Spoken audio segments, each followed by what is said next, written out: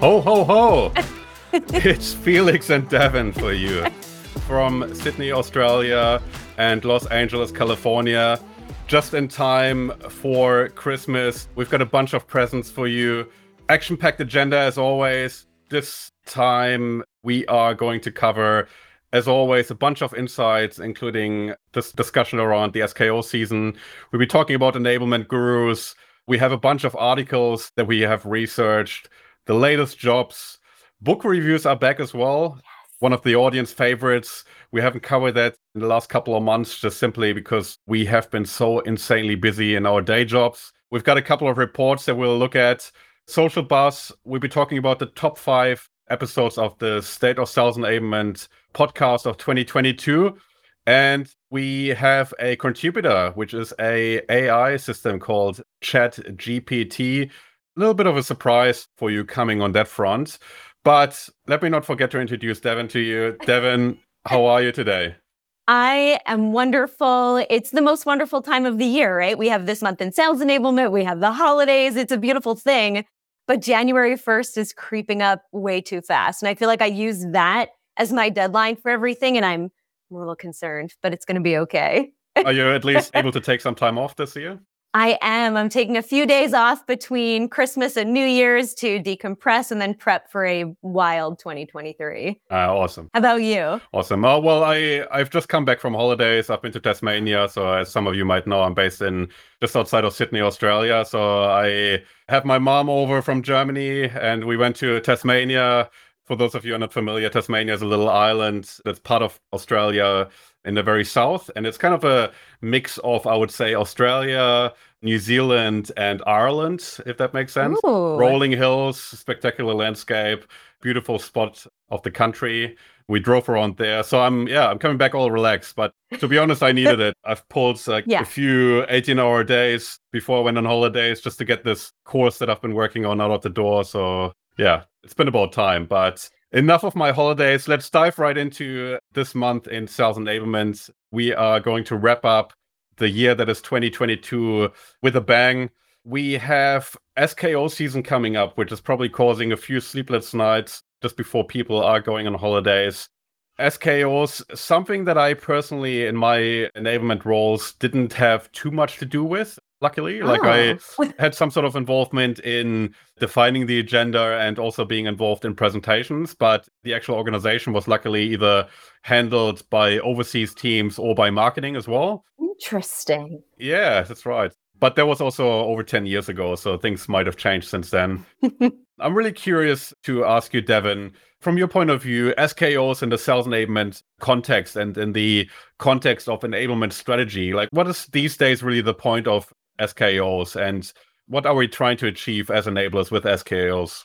Yeah, so this is my first year not planning for or delivering a SKO in ages. So it's pretty wild, which is why I can actually take some of next week off. But next year we're back in the game, so I have to stay on top of all of my trends. But in a nutshell, I think the sentiment or the why behind SKO is the same for me now and in 2023, which is to motivate, inspire, align, and in some cases, hitting the reset button for your organization and providing that moment or that milestone to say, hey, we're taking a step back or we're taking a step forward and we're realigning our goals and objectives.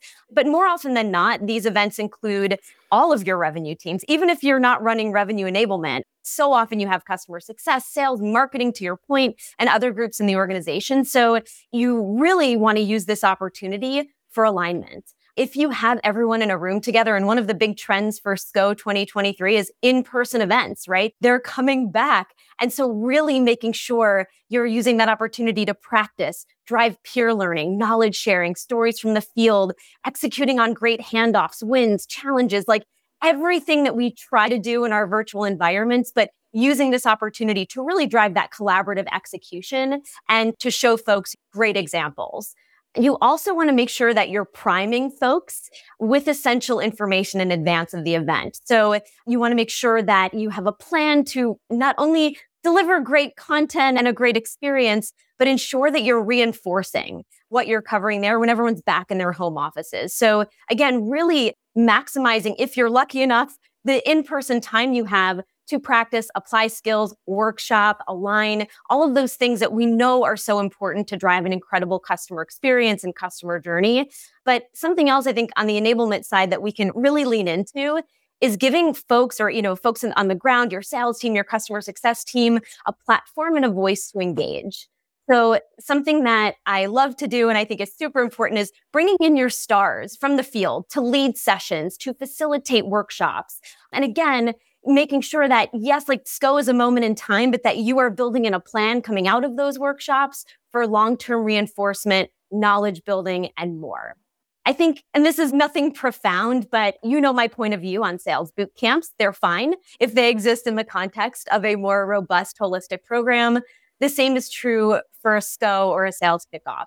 It is a moment in time. It is not a massive change management effort. It can be part of something bigger. And so it's always important to keep that in mind as you're planning, as you're aligning your cross-functional teams, as you're aligning leadership.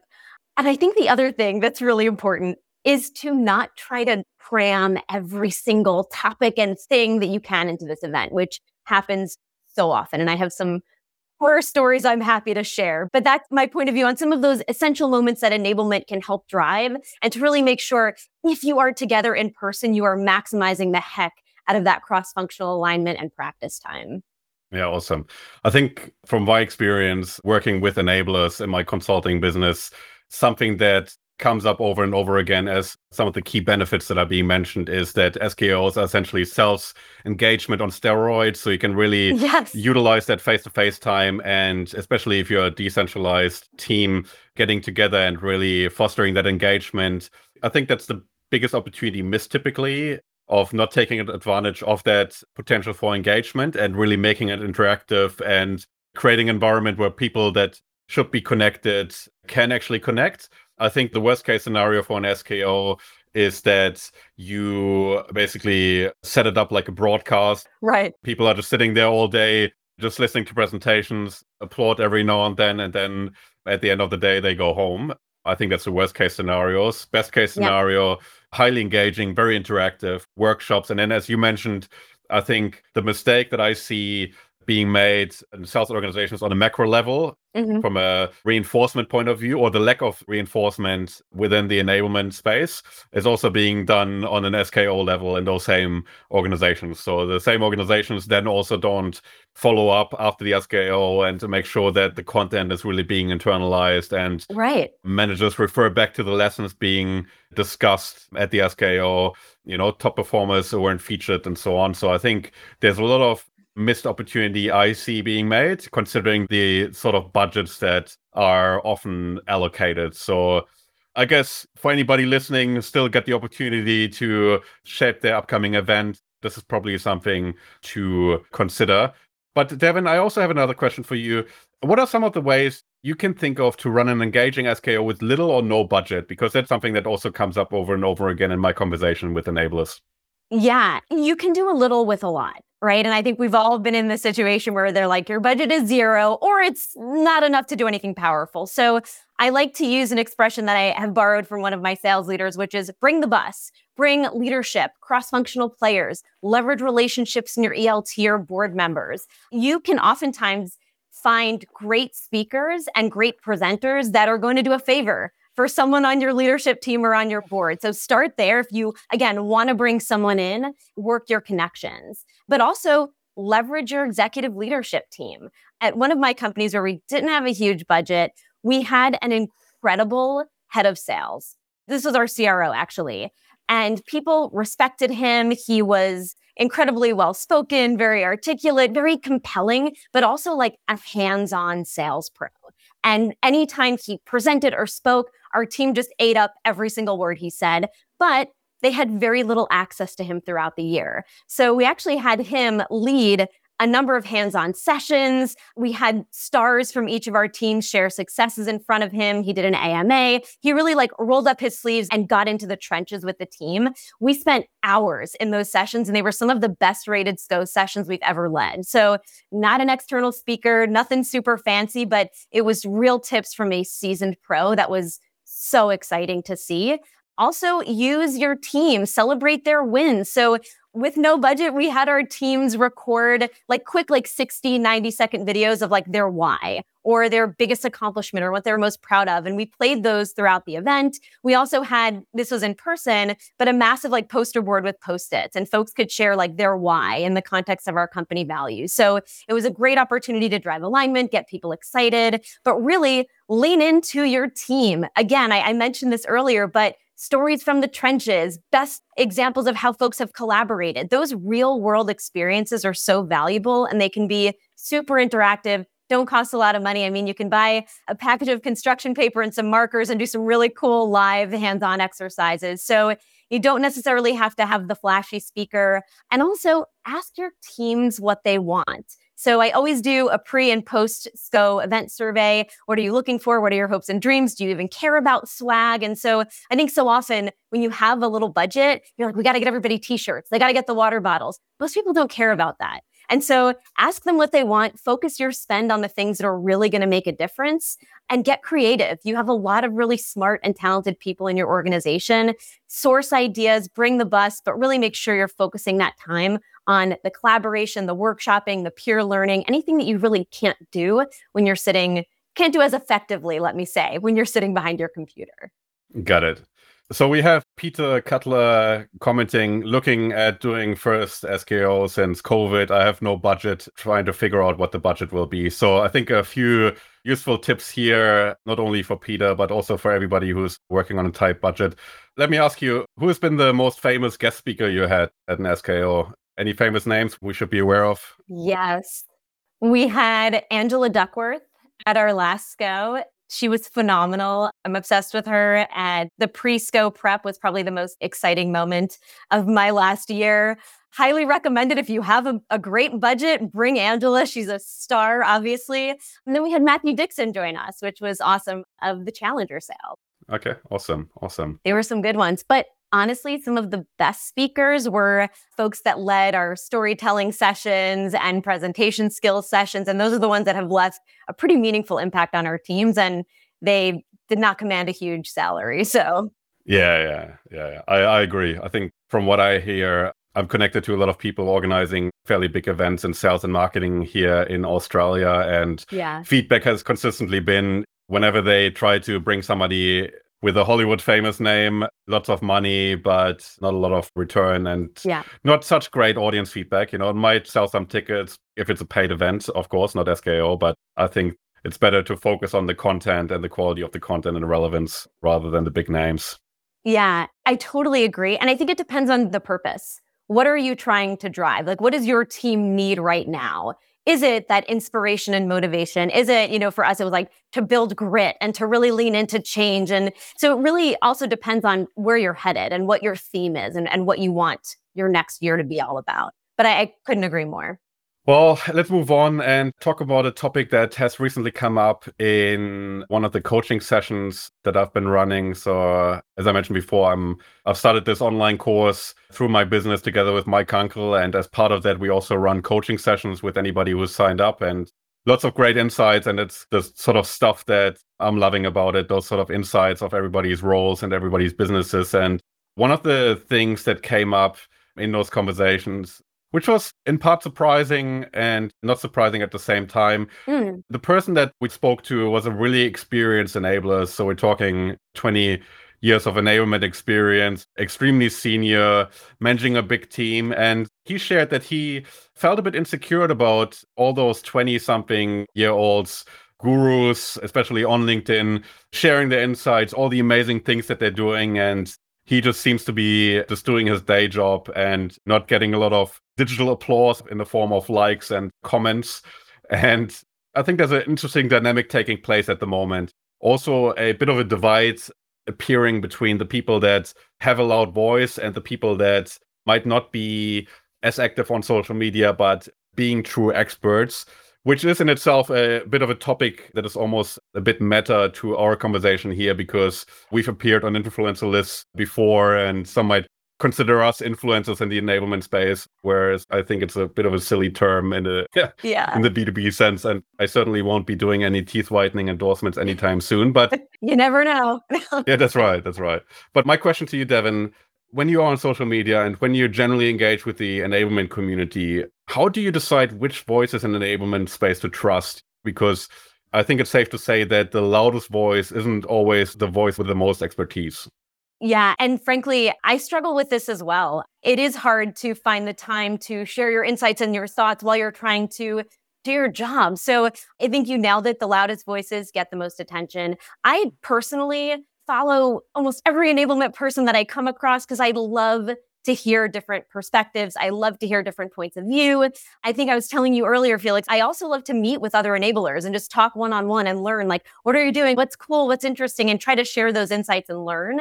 But when it comes to defining the enablement function and what is the best way and the perfect way, I do take a lot of what I read and what I see with a grain of salt.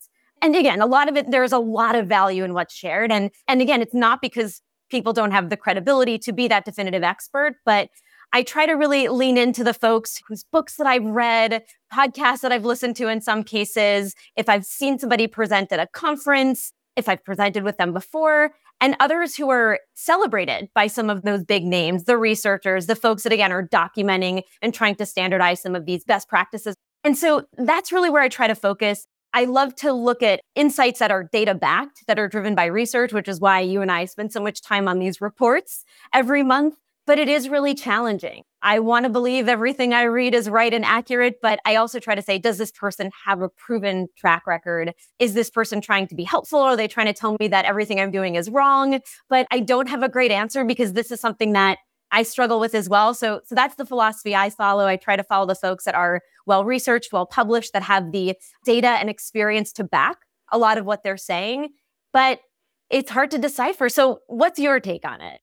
Yeah, I think it comes down to similarly how you would assess the credibility of a research report. I think it also, you have to apply the same rules when assessing the credibility of experts that are out there. And it all comes down to the quality of the data source, right? And I think in the context of professionals and professional voices, the data source is the experience people have and the track record that people have. Because there's lots of opinions out there. Yeah. And I think oftentimes opinions are confused for facts or factual advice. Exactly. I think the biggest proof is always the results that have been generated and also the track record of the person, you know. So I think there's been a few cases where I have come across mind-boggling advice on social media.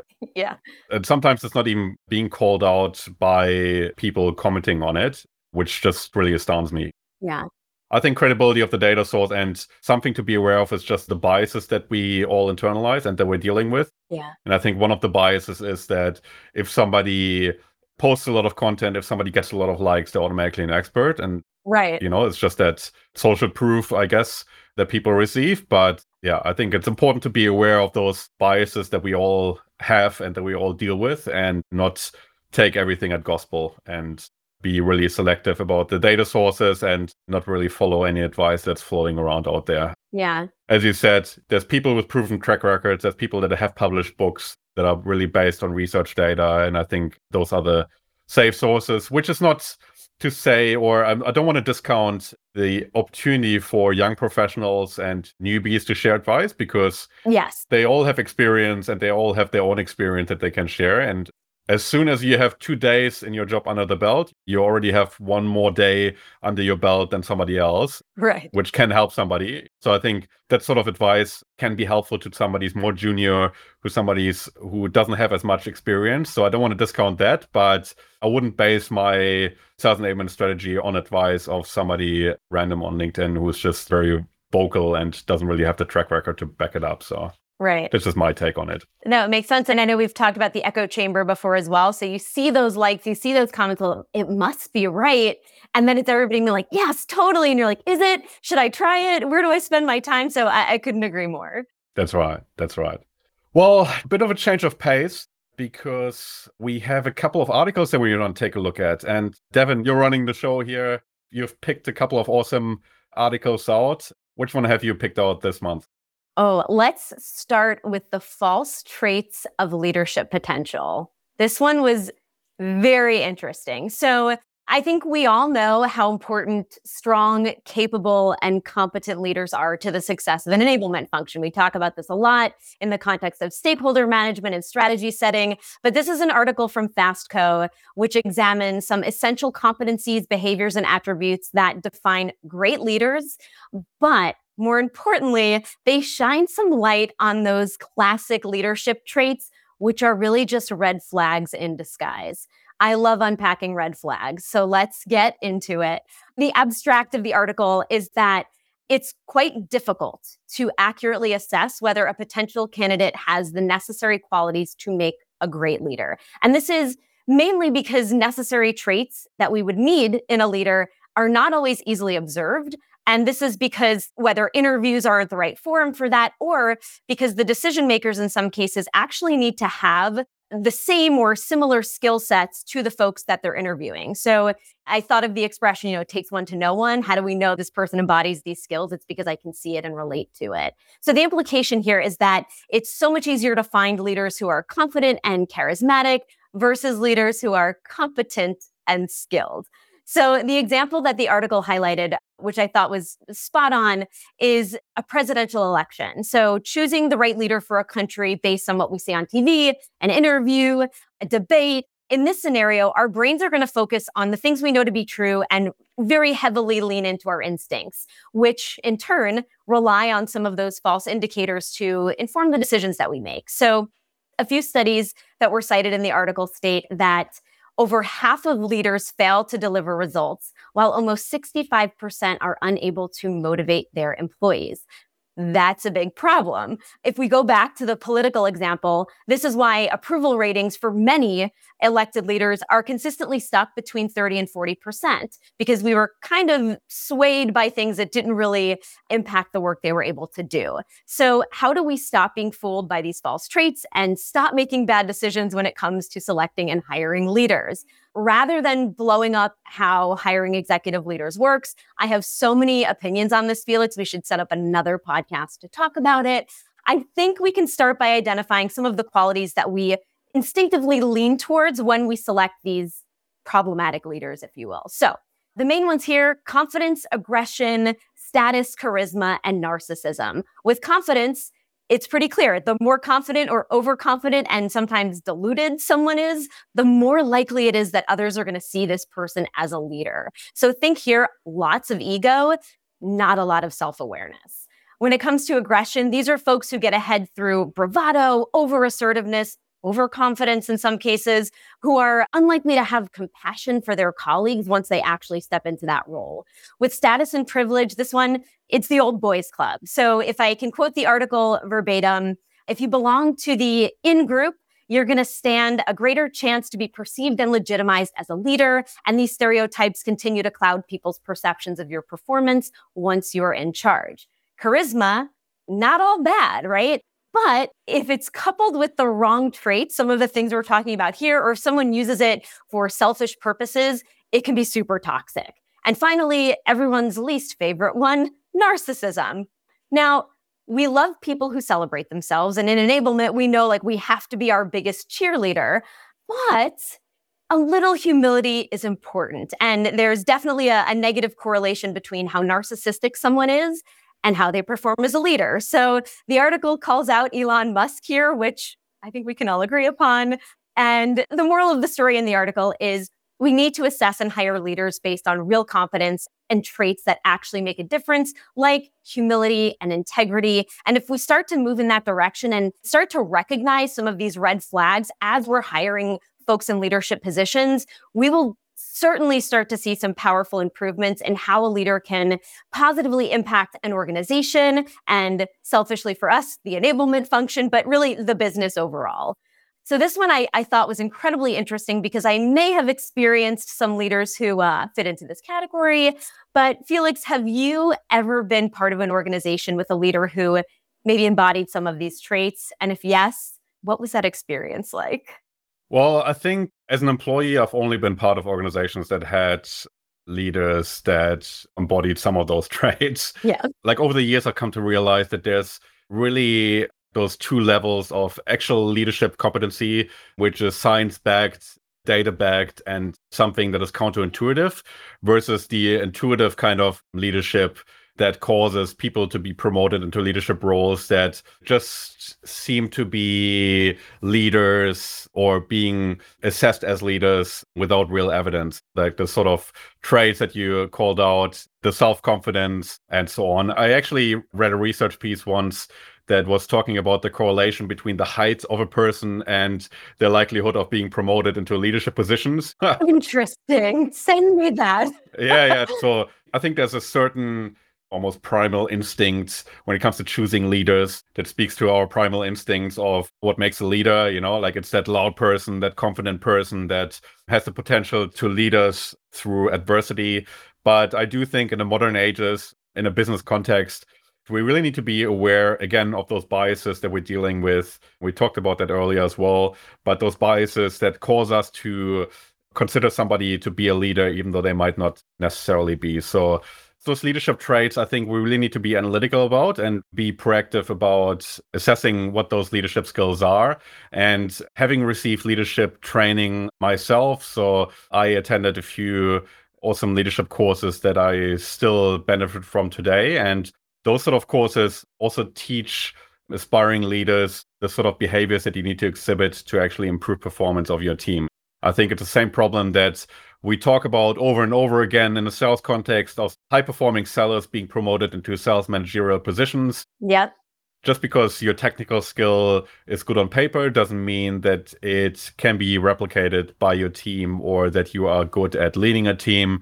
The article is spot on. I think there's lots of red flags out there that feed into those biases that we're all dealing with. And yeah, certainly when you are applying for a role, probably something to be aware of when talking to your manager or your potential manager, and also when hiring a team and wanting to hire a team that actually has the potential to be future leaders. That's also something to be aware of. So thank you so much for picking that article out. But we do have another one as well.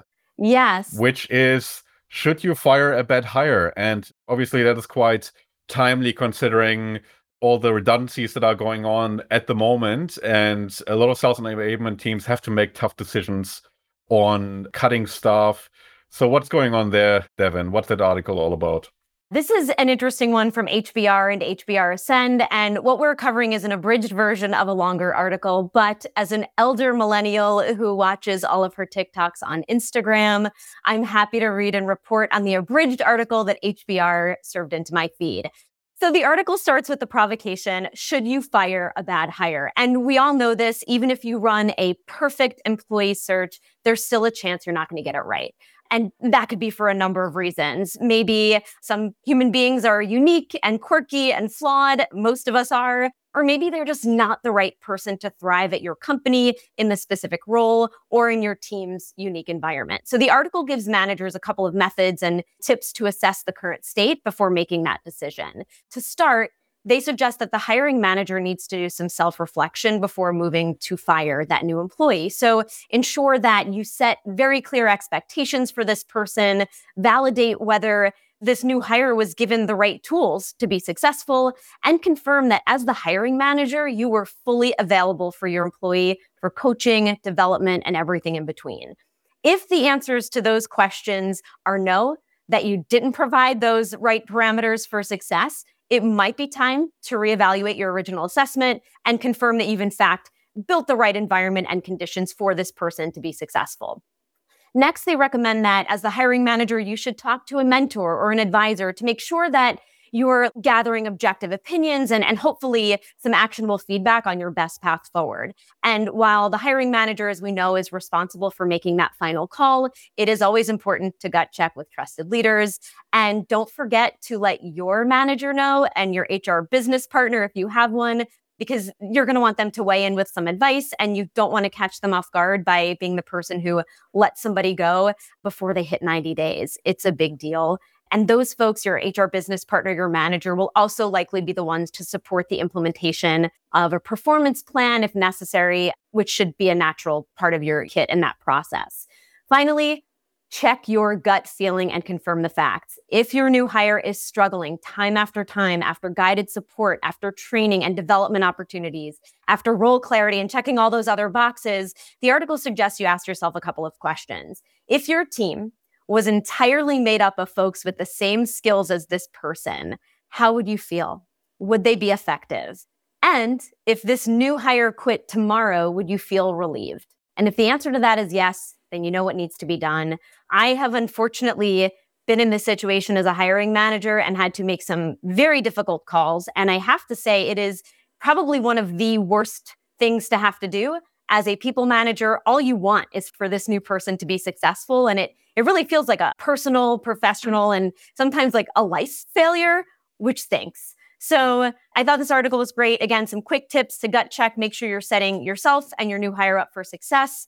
But Felix, have you ever had to let somebody go within their first 90 days? And if so, did you follow any of the tips in the article?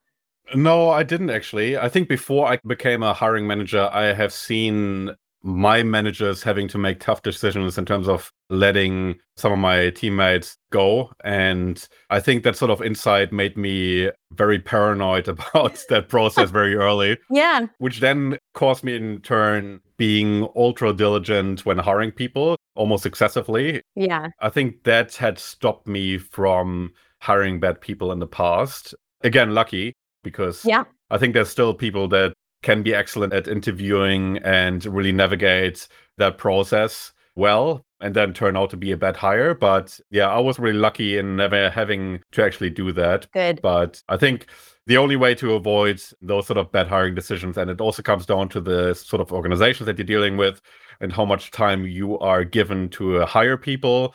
But if you have the opportunity, my advice would be to be very diligent in not only interviewing people, but also as much as possible in actually testing for skills and letting people not only talk about the skills that they have, but also display the skills that they have, because that's where people typically start to crumble. And not only in the sales enablement environment, but also in a sales environment. Also a big one for sales teams when they hire. A lot of times sellers are only asked to talk about their experience and talk about their sales skills, but more often than not, they are not being asked to actually participate in role plays and actually show what they can do. And I think considering the amount of times that I've witnessed where sales people that have looked good on paper have actually crumbled in those sort of role play scenarios, I think it really was an aha moment for me and really made me realize that you have to test for those skills rather than just talk about it. So that's my advice to me. But again, I think some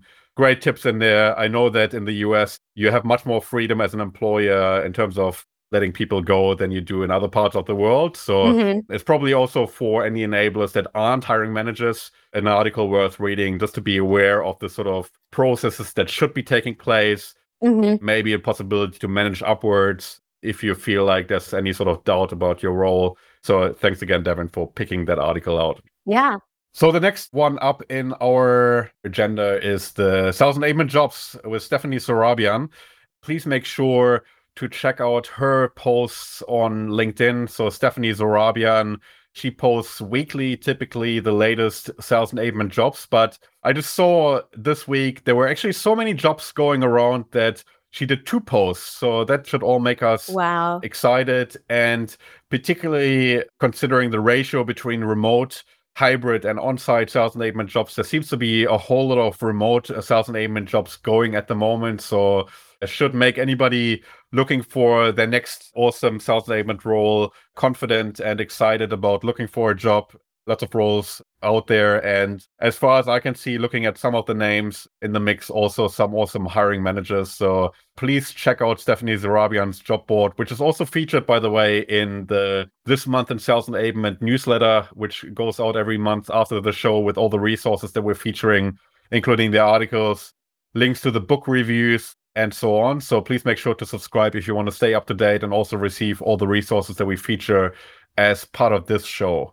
Speaking of book reviews, we have a couple this month, and to kick things off, we have a book called The First 90 Days, which Devin will talk us through. All right, so let's dig into The First 90 Days by Michael D. Watkins. So I read this book years ago. It was gifted to me by a former manager as I was about to take on a leadership position at the company we were at together. And I wish I had decided to reread it before I started my most recent role, because so many of the ideas and tactics from this book would have served me well and saved me a lot of time. So if you are someone who is currently interviewing for a new role, moving laterally in your organization, taking on a leadership position, or starting somewhere as a brand new program or people leader, this book is for you. Just throw it in your Amazon cart, go to your local bookstore and buy it. The book opens with a challenge. It says the President of the United States gets 100 days to prove himself. You get 90, and the actions you take during those first 3 months will determine if you succeed or fail.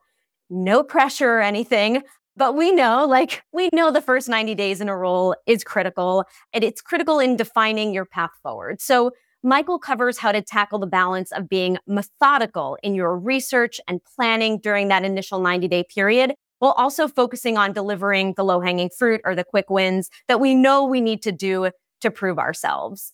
So I think the best part is how much practical value this book offers to help kickstart anyone who finds themselves in a new role. There are templates. You know I love a template, best practices, methodologies, and other resources that are designed to help you make a meaningful impact and build the right relationships from day one. The moral of the story, the TLDR, whatever you want to call it, is that you were hired into your role for a reason, right?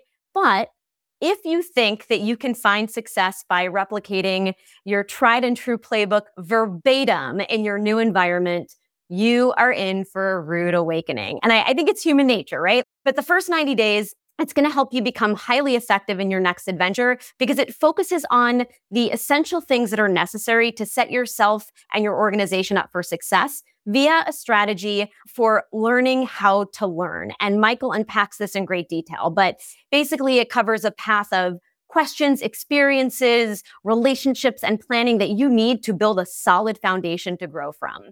For example, the author covers best practices for learning, which again, learning about your organization and interviewing folks in your new organization to reduce bias, very quickly uncover trends, and focus on active listening and, more importantly, meaningful follow-up to drive alignment. So I think for all of us, you start a new job, you typically have a list of questions that you ask anybody that you're meeting with. But Michael puts great structure around that process, again, to drive those actionable results. So he recommends that you create that standard list of questions, but keep it very firm and ask those questions in the same order to each person and cohort that you meet with, especially your direct reports and your cross-functional partners. Again, eliminating bias, identifying common themes, but also looking at what are some of the environmental influences that are driving these responses? What are the personality traits of the people that you're interviewing? Who are your rejectors? Who are your acceptors? This helps to give you a really clear sense of the current state of a new environment and a new business. And going a step further, he says, take all those findings,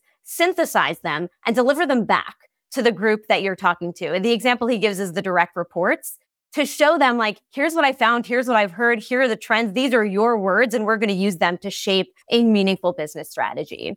But something that I really liked as sales enablement folks, the approach outlined in this book felt very similar to how we approach sales enablement. You have your playbooks, frameworks, best practices, processes that our reps use, right?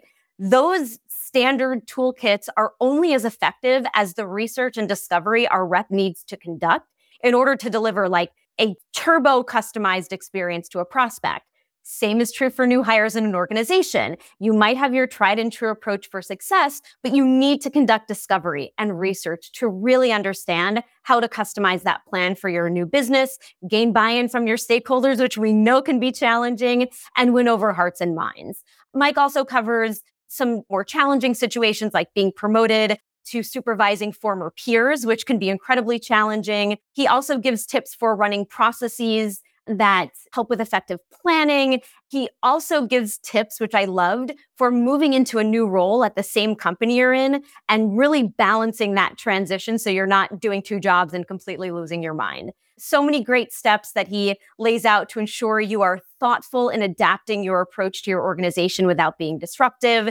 He has something called the 4 pillars of effective onboarding, which include business orientation, stakeholder connection, alignment of expectations, and cultural adaptation of what you're doing. The key takeaway for me is the approach to learning.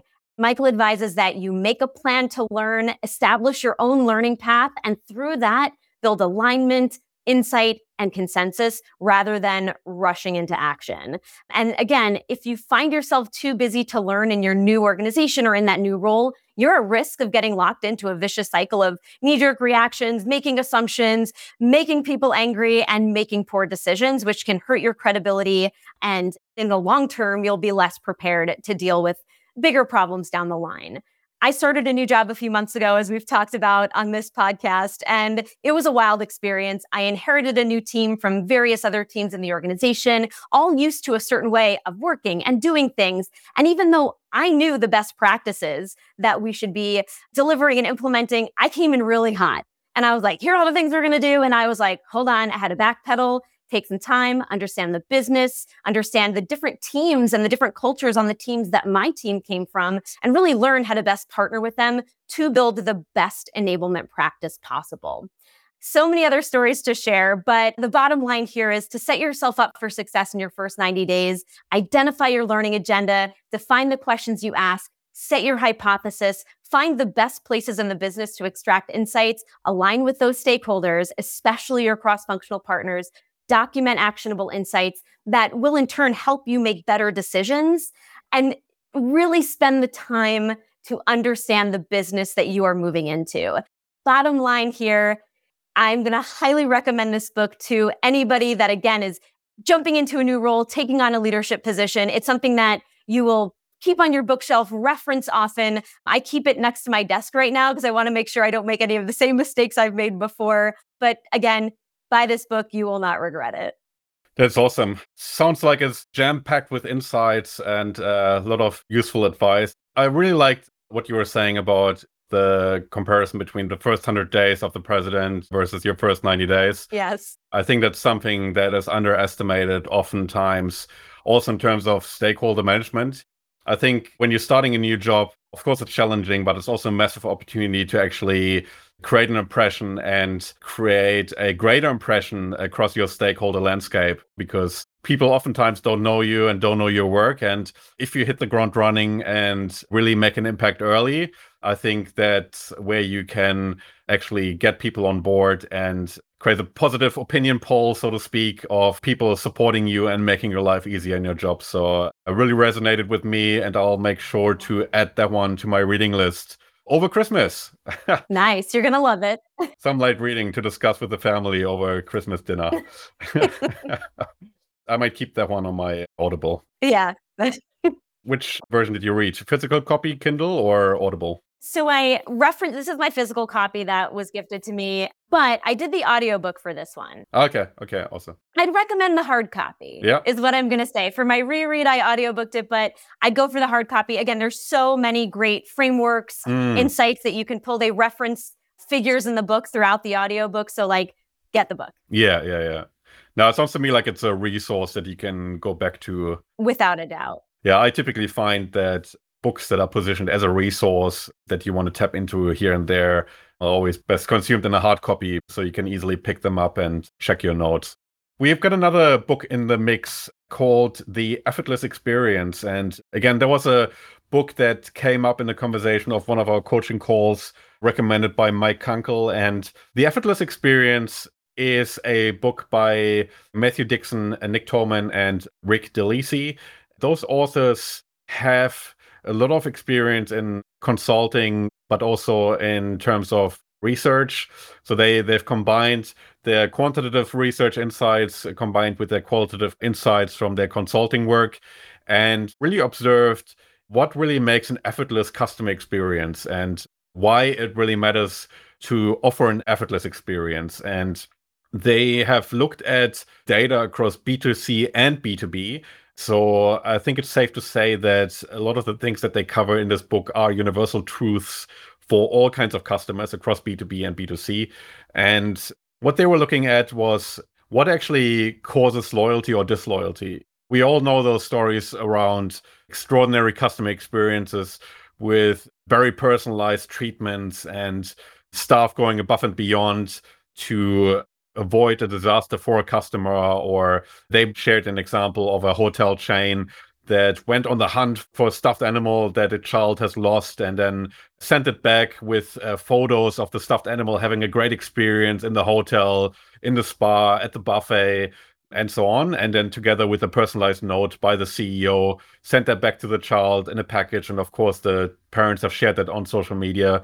But the bottom line of that story that they shared was that a great customer experience doesn't really cause increased loyalty, but it is there to mitigate disloyalty. And the one key insight that they shared in this book was that customers don't really have such high expectations. They don't expect you to go above and beyond, and which would cause them to actually stay more loyal to your business. But all they expect is you to deliver what you promised to deliver and provide a customer service that helps you achieve that, right? So that means any sort of customer service interactions or customer success interactions are typically designed to just deliver what the customer set out to achieve by engaging your company, right? And any sort of interactions with customer success are also designed to mitigate any sort of issues. So the best customer success or customer service organizations can do is just to make sure that the customer actually receives the service they thought they purchased, right? And the book then goes in a whole lot of detail and provides a whole lot of data points around what actually makes that sort of interaction with customer success effortless. Some of the points that they mentioned here was that channel switching is a big one. So the fewer channels a customer needs to engage in order to receive the support that they need to receive the service or the product or use the product that they set out to use, the less channels that they use, the better, right? So that means you should avoid sending customers through your self-help center, then through your chat, and then through your telephone support. And that is typically what constitutes a high effort experience where people, even though they might receive what they set out to receive, they would still consider it to be a high effort exercise, which really makes them feel negatively about the interaction, which then in turn makes them more likely to leave your business sooner or later and possibly deal with a competitor. So another insight based on that would be that it's more important how the customer actually feels about the experience rather than what they actually have to do to fix the issue. So there can be scenarios where customers really quickly deal with the rep, receive the advice that they receive. They might have to do a lot of work to actually resolve the issues, but because it was easy to receive that advice, they still feel positively about the experience and feel positively about the interaction. So I don't want to spoil any more of this book, but I think based on what we discussed earlier about the quality of the data source, I think this book has a really high quality data source with those authors and the sort of research that they have conducted. I think any enabler that also has customer success and customer support under the remit will greatly benefit from this book and receive a lot of insight into universal truths that we can all benefit from.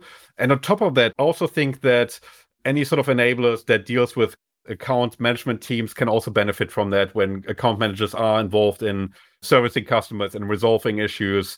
I think a whole lot of gold in there. It's also very easy to consume.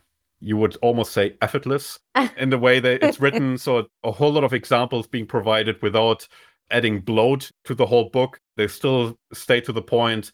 I listened to the audiobook version. I think somebody who might use that day-to-day in their job might, again, benefit from the physical copy. I personally can highly recommend it. I would give it 5 out of 5 stars. Yeah, highly recommend it. The Effortless Experience. Please put it on your reading list if you are dealing with customer success or with account management teams. Highly recommend it for sure. I will be adding this to my cart right now. Okay, awesome. Okay, so let us move on. We are almost running out of time.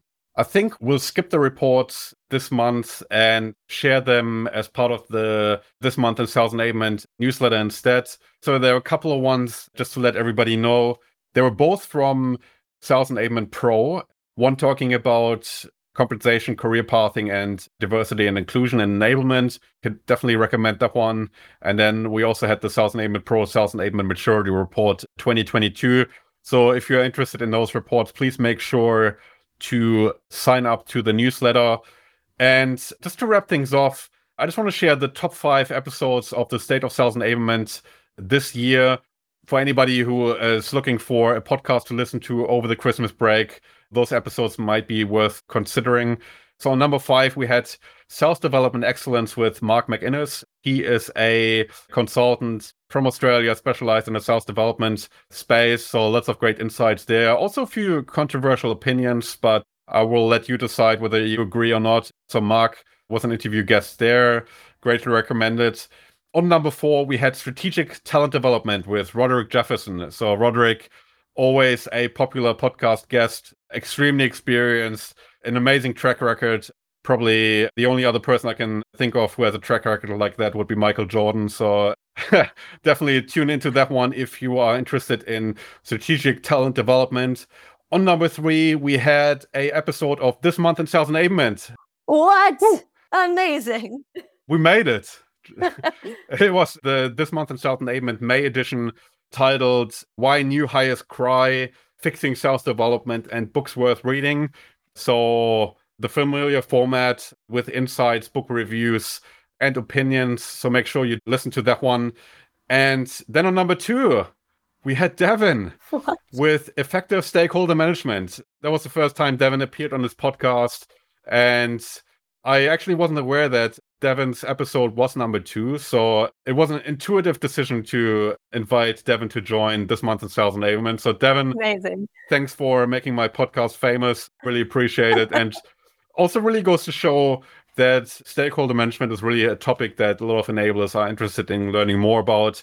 So if you haven't listened to that episode yet, please make sure to listen to that episode. And then on number 1, the most popular episode of the State of Sales Enablement in 22 is Sales Methodologies with Aaron Evans. Aaron, for those of you who are not familiar, a consultant in the sales coaching and sales methodology space. He's extremely familiar with all the sales methodologies that are out there. He also runs a YouTube channel where he discusses different sales methodologies in all details. So Aaron's episode has been the most popular episode this year. So for anybody who's keen to understand sales methodologies more on a meta level and understand how to pick the best sales methodology for your business, please make sure to listen to that one as well. Now, we're almost at the end of this episode. It is the last one for 2022. So first of all, thank you everybody who's been supporting this month in Sales Enablement and my business, FFWD, this year. It's been a blast, and I feel like the Sales Enablement community is just moving closer and closer together and growing together. And I'm really appreciative that I have been able to play a part in that as well. And to wrap things off, we want to share a poem with you, rather unexpectedly. I don't think anybody who's listening to this episode would have expected to hear a poem from us this time around, but I have to disappoint you. Unfortunately, it is not written by Devin or I. It was written by ChatGPT, the artificial intelligence system that is much, much smarter than I expected. So let's take a listen, and Devin, take it away. 'Twas the night before Christmas, and all through the house, not a creature was stirring, not even a mouse.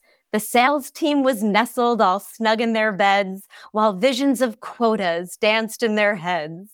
But up in the office, a team was at work, enabling the sales force with tools and with perks. They set up the CRM and tested the demo and practiced their pitches all in a row. The sales enablement manager sat at her desk, reviewing the data and taking a rest. She knew that come morning the team would be ready to close deals and hit targets all steady and steady. So here's to the sales enablement crew who work hard all year to help the sales team renew. Merry Christmas to all, and to all good night from the sales enablement team, all dressed in white. Merry Christmas, everybody. Thank you so much for joining again. I'm looking forward to 2023. Thank you, Devin, for joining once again, and I hope to speak to you soon. Bye-bye from the State of Sales Enablement podcast with This Month in Sales Enablement.